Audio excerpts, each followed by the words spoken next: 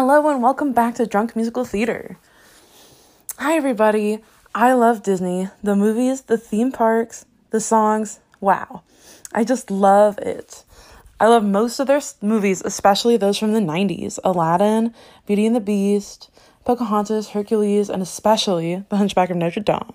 Now, before you turn off this podcast, please hear me out. The Hunchback of Notre Dame is loosely based on the novel Notre Dame de Paris by Victor Hugo.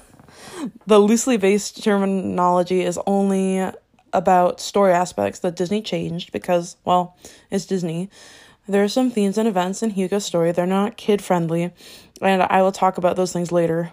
But one thing that we can all agree on is the beautiful music that was included in the original Disney film. In 1999, the movie was actually brought to the stage for the first time in Berlin.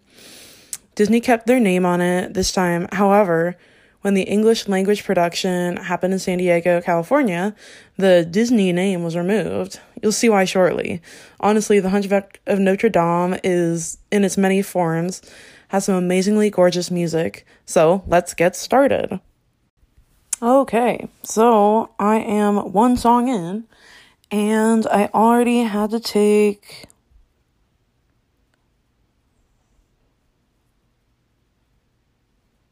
19 drinks because there were 19 mentions of a name in this first bit, The Bells of Notre Dame, which has that signature sort of storytelling. It's almost like a Greek chorus moment in the show.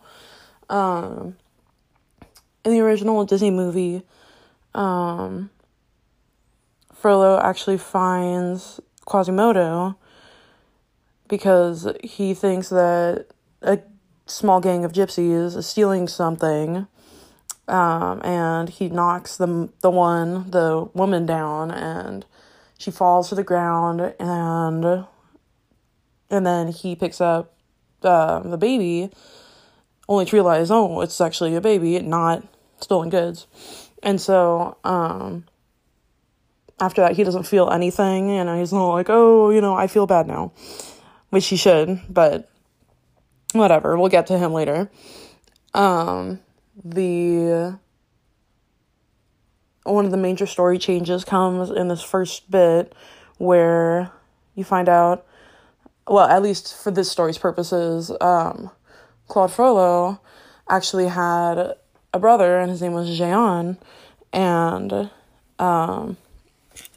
his brother was sort of reckless, and he was more interested in having fun with his life than being religious, and so Claude and Jehan seek shelter because they were orphans, so they went to Notre Dame to have somewhere to live, and they were allowed to live there as long as they upheld the rules, and Jehan didn't care for that, so he broke the rules too many times, and he was kicked out, and then he knocked up some gypsy girl, and Quasimodo was born. And then when Claude Frollo found him, he was dying of something, some unexplained thing. And so, then, Jehan says, hey, if you can find it in your heart, raise this child, I'm beyond saving, I'm gonna die. And then he does, and I had to take a drink for that, and Frollo takes the child and decides to raise him as his own. So that's one major difference. So now I am a little bit further along. I got through Out There, which is relatively the same as it was in the movie. Topsy-Turvy and Rest and Recreation, which are pretty much, Topsy-Turvy is pretty much the same. They split it into a couple different parts in this one, and I'll talk about that in a little bit. But Rest and Recreation is new. for the English language production. And it would be something that would be totally appropriate to have in the film, but it probably wasn't included just because of like the runtime or something. And so Rest and Recreation is a song that introduces the character Phoebus, who in this version has actually come from war. And he's excited because he made it to Paris a little bit early so that he could take a little bit of time off before he needs to take over as captain of the guard, because he's just been promoted. And that's cool, and all that stuff is explored in the song. And he's talking about, give me your girls of pleasure, your grapes of Merlot, the things I treasure, one large sample at my leisure. This 3-day furlough should be ample. And so he's talking about how excited he is to get away from the war, or the siege that they mention. I'm not sure exactly what time period this was supposed to be, but it was a long time ago. I think in the novel it was sometime in like the 1430s or something, so I really don't know historically what would have been happening. But, good for him that he finally gets a little time off, except then Frollo comes in and says, hey, we're actually really busy right now, and it's great that you're here early so you could start early. Which I feel like is kind of a dick move. It's like, dude, you didn't say I need to be here for 3 more days, but, well, too bad. So now I'm through Rhythm of the Tambourine and the end of Topsy Turvy. Basically, the Rhythm of the Tambourine song is Esmeralda's big introduction number. We get to see her strut her stuff, do a lot of dancing. I took a little sip of wine because there's this kind of a dance break where there's really not a lot going on except cool dancing in that one. And there were a couple more places to drink. They said some names like Copan, the main narrator of the show, especially the movie actually. In the show they have more of a Greek chorus feel where there's a lot of congregants who are just sort of in the back of on the back of the stage. And they're presumed to be inside the actual cathedral during different times.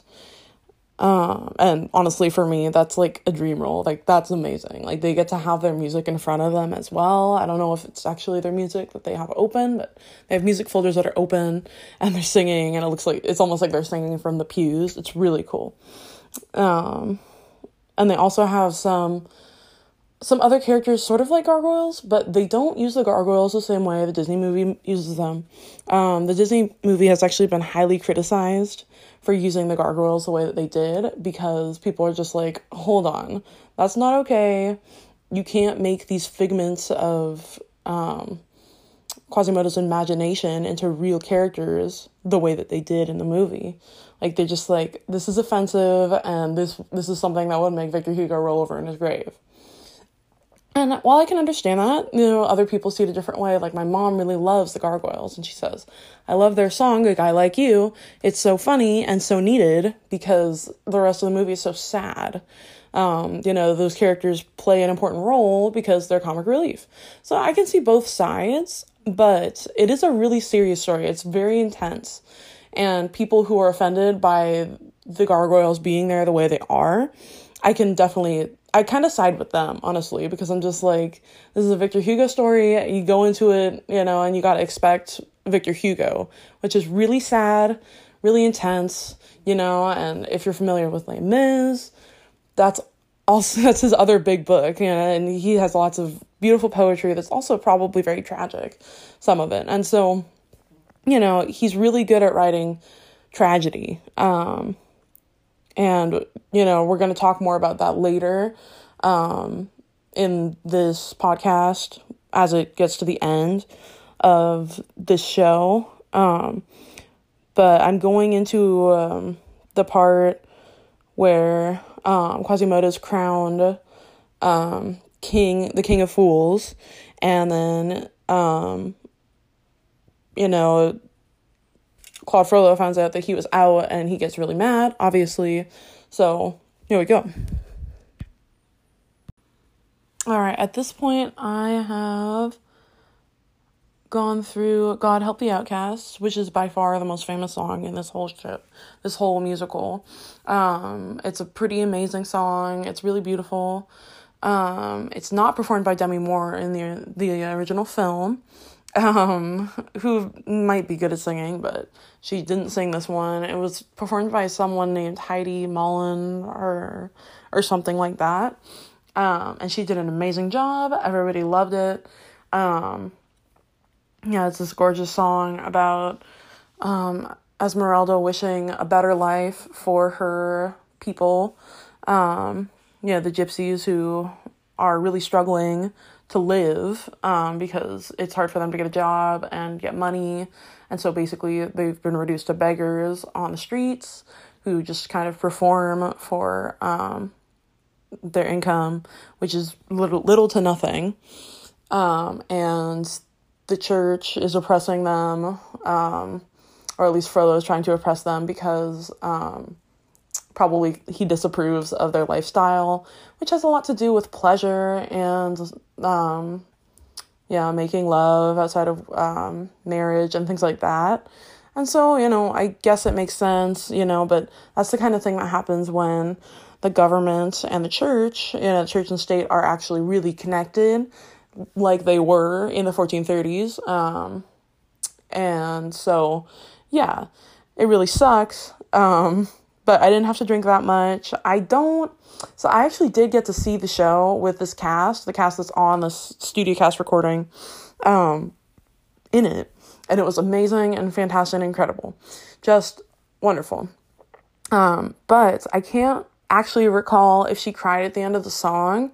But it's a really sad song, and it's about her really, it's like her praying to a God she doesn't even know if, he exists, or if he would listen to her prayer, sort of as she kind of opens the song with, I don't know if you can hear me, or if you're even there. I don't know if you would listen to a gypsy's prayer.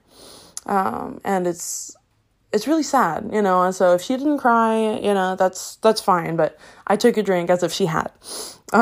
So let's move on. Okay, so at this point, we've gone through Top of the World and The Tavern Song, which are two new songs that weren't included in the original film, even though they're totally, at least Top of the World is totally appropriate and great.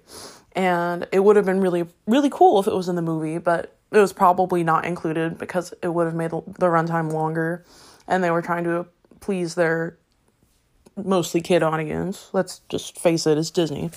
And so, Top of the World is really beautiful. I took a drink because I think I would categorize it as a love scene.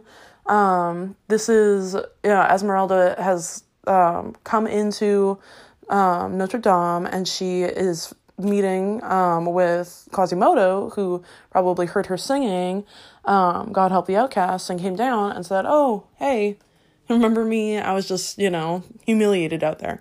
And then they go up to the bell tower, and they look down on the city, and Esmeralda finally has the chance to admire how beautiful it is when you're looking from so far away and you're not in the midst of all of the hustle and the hurry and the struggle. And it's really gorgeous. And it's the first time that you get to hear from the gargoyles. They sing, "Quasimodo, say something, take our advice. Be brave and say something, please don't think quite twice. Quasimodo, say something." And so you have to take 3 drinks, because they say his name. And then he says, "Esmeralda." And you have to take another drink. But one thing that's kind of interesting is that in Victor Hugo's original novel, Quasimodo was he was mute. And I definitely prefer the singing type of Hunchback of Notre Dame. Personally, I love, Quasimodo as he is in the movie and in this production and everything. It's just a little bit weird. It's a little strange because, he appears to have like a speech problem, where his speaking voice is kind of lame sounding, I should say. I'm not really sure how to categorize it. But it's like he's slow or something. It sounds like he's slow. But then when he sings, he's just this fabulous singer. It's Michael Arden playing Quasimodo in this version, and he's just amazing and fantastic, and I love it.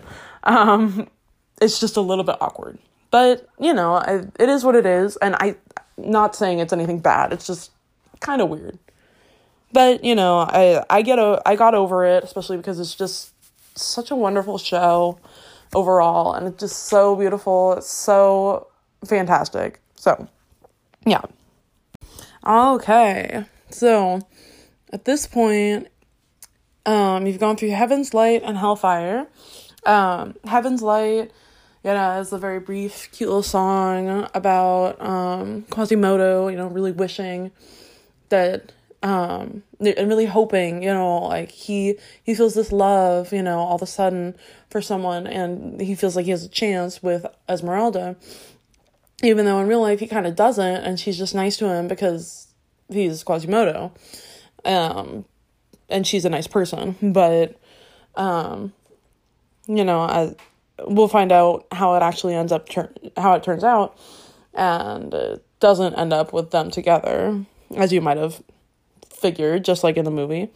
And that Hellfire is still one of the creepiest songs ever. It's one of the best villain songs that is in the Disney canon.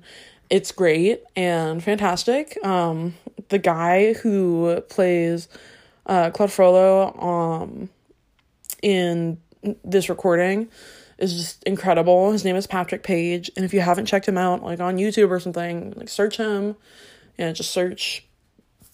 I think I already posted the cast recording, the studio cast recording from this show to YouTube anyway. And so if you just listen to that version of Hellfire, literally like listen to that and then watch, the video from the movie, the clip from the movie, because literally this guy sounds like identical to the guy who was in the movie. I can't think of that actor's name off the top of my head right now, but oh my gosh, it's just incredible. And when we were watching it, like afterward, my dad's just like, hey, is that the same guy? And I'm like, no, it's not, but wow, that was amazing. And then comes this one really awesome song. I think it's my favorite song in the whole show. It's called Esmeralda, and it's the song that closes the first act. It's just super incredible. There's a lot of drinking involved because they say a lot of names. I actually recorded the amount of times they say a name, and it's almost always Esmeralda, and it was 24 times. And so I got to take a sip of wine every time they said Esmeralda, and literally the song is just amazing and incredible. If you haven't heard this song yet, go to my channel on YouTube, which is literally just search Caitlin Graber or search The Hunchback of Notre Dame studio cast recording, or The Hunchback of Notre Dame Esmeralda. It'll pop up. It's great and fantastic, and I love it. It's just so gorgeous. It has some really beautiful things in it. One of my favorite things about this one is that it includes everyone's feelings about what's going on at the same time. So it's one of those songs where the entire cast is singing together. And so I took a drink for that. Technically, I said entire cast starts singing in a fugue-like manner. But literally, I think that only happens in, like, Les Mis when they sing One Day More. And, yeah, obviously we're going to get to that at some point. I'm a little worried because Les Mis is so long. I might have to do it in 2 parts. Or else, I don't even know, because I don't think I could take that much wine out in one night, personally. And there's so many names that are sung in that musical, and it's just a lot. So we'll see. But I still took a drink because everyone was singing together, and everyone was sharing their feelings. One of my favorite things about that song, though, is the congregants of the cathedral, Notre Dame, start singing this Gloria, sort of in the background, because Claude Frollo approaches everyone and says, "Hey, I've heard the calling of the Lord. The time has come to take our city back. We'll save our Paris, expunge this heathen gypsy horde. Before we're overrun, we must attack," is what he sings. And then all Paris burns for Esmeralda, the night is singing of Esmeralda and the bells of Notre Dame. And that's how, and then they do their, ah, ah, ah, ah. Not sure if that was very good. Sorry about that. But it ends the first act, and then we'll get on with the rest. Okay, so at this point, we're couple more songs in. The Interact is just gorgeous. It's fantastic. It sort of summarizes what just happened in the first act, and then it introduces a new theme, a new song, which is gorgeous. If you've ever seen the movie and you've watched the credits, there's actually a song that's in the credits that's just gorgeous. It's called Someday. And this is a version of the song that for some reason was recorded and just never included in the actual movie beyond the credits. So it's gorgeous, and this song we're going to revisit a little bit later. But it's sort of Esmeralda's prayer for the future. So she thinks she's going to die anyway, but she wants she kind of expresses her hopes for the future that she's not going to see, which is really sad, but it's really gorgeous. So we'll talk about that in a little while. But for now, there's a song called Flight into Egypt, which actually is the first song, the first official song of the second act, the first song with the actual characters. The Interact is gorgeous, but like I said, but it has mostly the congregants from the church, and they're all singing in Latin. So it's really gorgeous. They're singing Latin words to the tunes that we've already heard. So there's a little bit of Heaven's Light and Out There, and some really gorgeous stuff. A little bit of the title song, The Bells of Notre Dame. Well, not the title song, but you know what I mean. The Notre Dame theme song. And then they go into Flight into Egypt, which mostly features Quasimodo and this other character who is interesting, to say the least. Like, he's supposed to be the comic relief, and his name is Saint Aphrodisias, and that's great. He's supposed to be the angel who who told Joseph and the Holy Family, Joseph, Mary, and Jesus, that they needed to get out of Egypt so that Jesus wouldn't be killed. And that's great. But it's just, it's kind of weird. They tried really hard to make a comic relief, and it was literally, I think, the only part of the whole show that I was really confused about. I was like, this is supposed to be funny. I'm really not getting it. And I don't know if I like it. Like, I don't know if it fits with the rest of the story. But there's this, it's sort of like a portrait at the top of the stage, basically, of Saint Aphrodisias, and he's there the whole time, and then all of a sudden, they make it look like he has a really long neck, and then he's like a person all of a sudden, and he's talking to Quasimodo, which maybe it's supposed to be an extension of the gargoyles, or Quasimodo's seeing him in his own imagination. Maybe that's really what it's supposed to be. And it's supposed to be helping Quasimodo to be inspired. Basically what it is the scene in the movie where Quasimodo discovers what the necklace that Esmeralda gave him is supposed to mean. There's a scene where he and Phoebus are in the bell tower and they're looking at it, and then Quasimodo realizes, oh, it's a map of the city. There you go. And so that's cool. It's just, I still feel like it's kind of an awkward scene in the show and you see it on stage, but, it's not bad. It's just interesting. Okay, so at this point, we should be through The Court of Miracles, In a Place of Miracles, and Justice in Paris. So, The Court of Miracles is the same song that was in the film.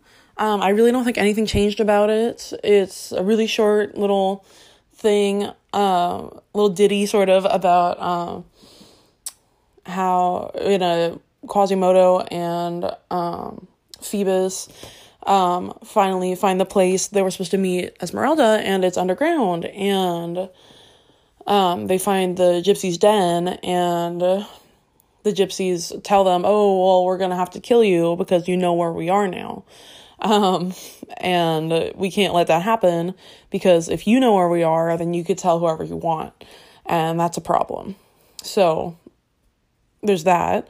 And then In a Place of Miracles is a beautiful new song. It's Phoebus and Esmeralda finally kind of confessing their love for each other. So since it's sort of an obligatory love scene, I took a drink.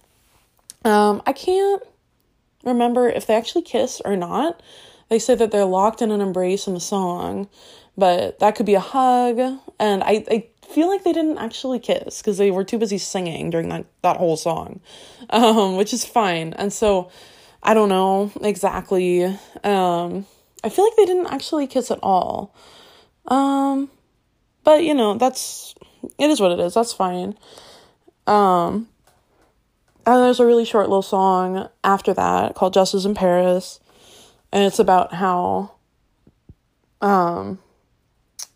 people were beginning to discover that a gypsy was going to burn at dawn at Notre Dame.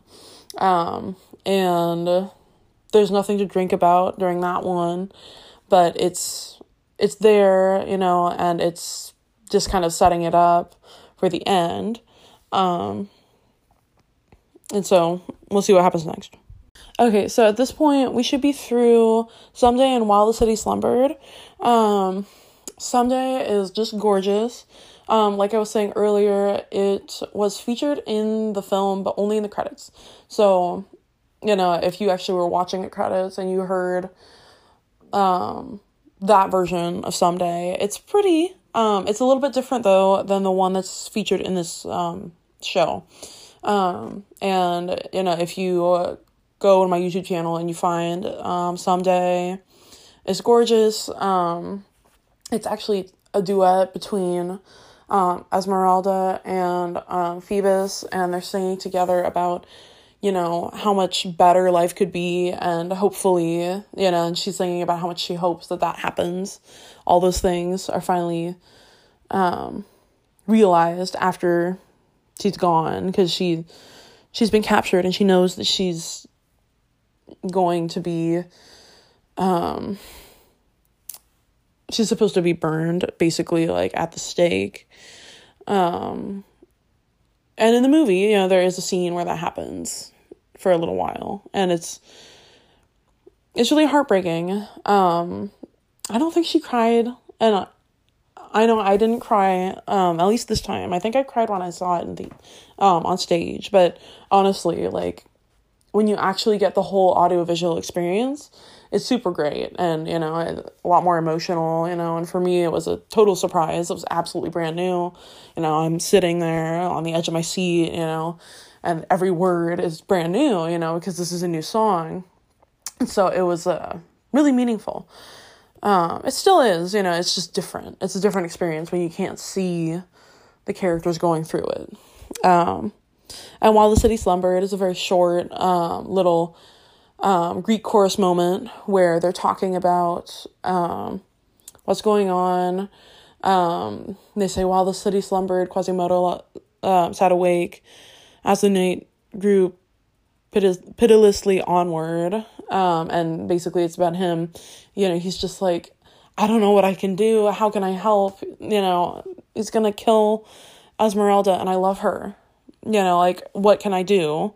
And then the next song is actually it really hits the heart of that. It's called Made of Stone. It's really sad. And after that one is just a finale. And so, I'm going to come back after those and I'll tell you all about it then. Wow.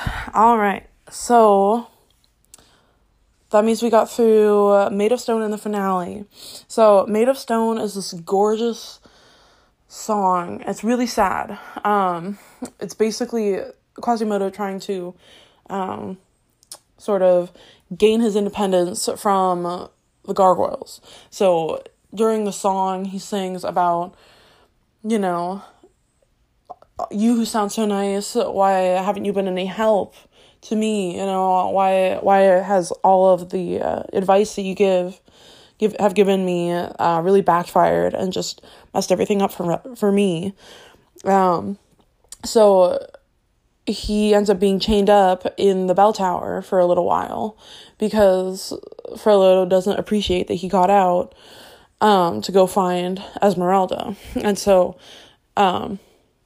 yeah, he's chained up and but he has this inhuman Hulk-like strength that he summons, and he gets free, and there's this huge climactic moment. So in the original novel, I think that he was mute, like I had mentioned earlier, and so it's that much bigger of a deal that he would be able to leap out from the bell tower and hold up Esmeralda to keep her from being burned anymore and yell out sanctuary, sanctuary, which would essentially have been like his first words that he was able to open his mouth and speak and keep her safe, and then get her into the safety of the church. And so that happens in the finale, of course, and he gets her to safety in the bell tower, and then he sends he tries to block out the his soldiers and the people from getting into the church to try and get Esmeralda. So he throws things down at them, objects, and then that doesn't work out. They use them to get the doors down, and they, right as they're gaining entrance, Quasimodo gets the idea to pour molten lead on them. I had to take like 18 drinks during the finale though, because there's so much name dropping. And so there's a lot of names in that song. And because I cried, spoiler alert, Esmeralda dies. So that's another time to take a drink. In the original Disney movie, you know, she was kind of labored breathing and all this stuff because she was caught, you know, stuck so close to fire and almost being burned alive, and all of a sudden she's breathing fine and whatever, and then, you know, Disney decided they need to make a sequel, which was just horrible and whatever. Just awful. But in the Victor Hugo version and the stage version, she dies because of all the smoke inhalation and stuff. And it's really sad, but it's more meaningful. Sometimes tragedy is hard and it's sad. And obviously, like, tragedy by definition is tragic. But that's the thing. Like, it's that much more powerful when it's that sad. It makes that much more of a difference. And it makes you think, and it really makes you feel, instead of being a Disney cop-out where everything's okay just because it's Disney or something. So, yeah. So she dies, and then Quasimodo's enraged, of course. This is the girl I loved. How could you do this? Why would you kill her? You don't know anything about love, because Frollo's there. You don't know anything, how could you understand me? How could you understand love? And then Quasimodo picks up Claude Frollo with his big, strong arms, and he throws him off of the church, which is what happens in the original novel. He throws him off of the church into the abyss below, and Frollo dies. So it's pretty dramatic. And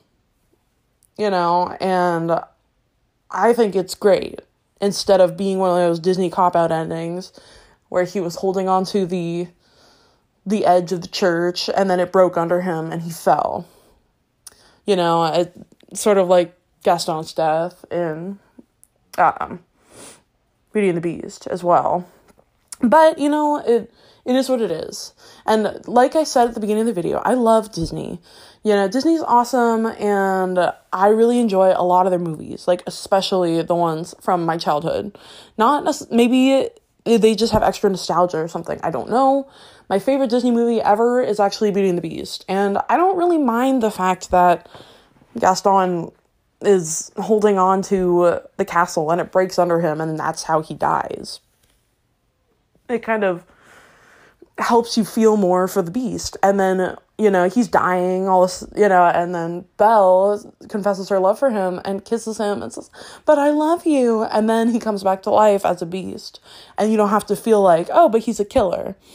Even though maybe he is when he was a beast. I don't know. But anyway, this version of The Hunchback of Notre Dame is great. It's like incredible, and I'm not really sure exactly what happened to make it not come to Broadway. I saw it at the La Jolla Playhouse in San Diego. It was gorgeous. It was fantastic and just amazing. And then after its run at the La Jolla Playhouse, it transferred to the Paper Mill Playhouse, which is in New Jersey. And usually if a show goes to the Paper Mill, that's because they're trying to find a new home somewhere on Broadway, or somewhere just in New York. So they're trying to find a theater that they'd be able to do their production at, that's in New York, and preferably on Broadway. But, you see what happens. And so I think that one of the problems with the show, I love this show, but I think one of the reasons why it didn't transfer to Broadway was because because of the staging. So it's a really awesome show, and the staging in it is really cool too. But like I had mentioned earlier, they have scenes that have congregants who are in Notre Dame, the cathedral, and that's great, except they're like, the way they have the stage set up is that they have a spot for those congregants always just there, so that when they need to be there, then they're there, and when they don't, they're not. And then they have the gargoyles, which are they kind of come out when they need to when they're speaking or singing or talking to Quasimodo or whatever. And then they have everything else that's going on stage. So I think what happened was they couldn't find a place that would be able to house them. They couldn't find a stage where they could do all the things that they had been doing previously, which I feel like is kind of strange, but I don't know. Or maybe, the right stage just wasn't available at the time. I don't know. And so I'm really hoping that one day this show will become a big hit and it'll make it through New York and it'll come back and do a US tour, and it'll just be amazing and fantastic and incredible, just like it was. I really hope that it gets the chance to shine again. and that more people get the chance to see it, because it was just amazing. It was probably one of the best shows I've seen. Like, I think it would probably rank in my top 10 favorite musicals, just because it's just gorgeous, fantastic, and amazing. So I hope that you enjoyed Drunk Musical Theater on The Hunchback of Notre Dame, and I hope that you listen to the rest of my stuff. I'm sure I'll have a lot of really cool stuff coming up pretty soon. Thank you. Bye.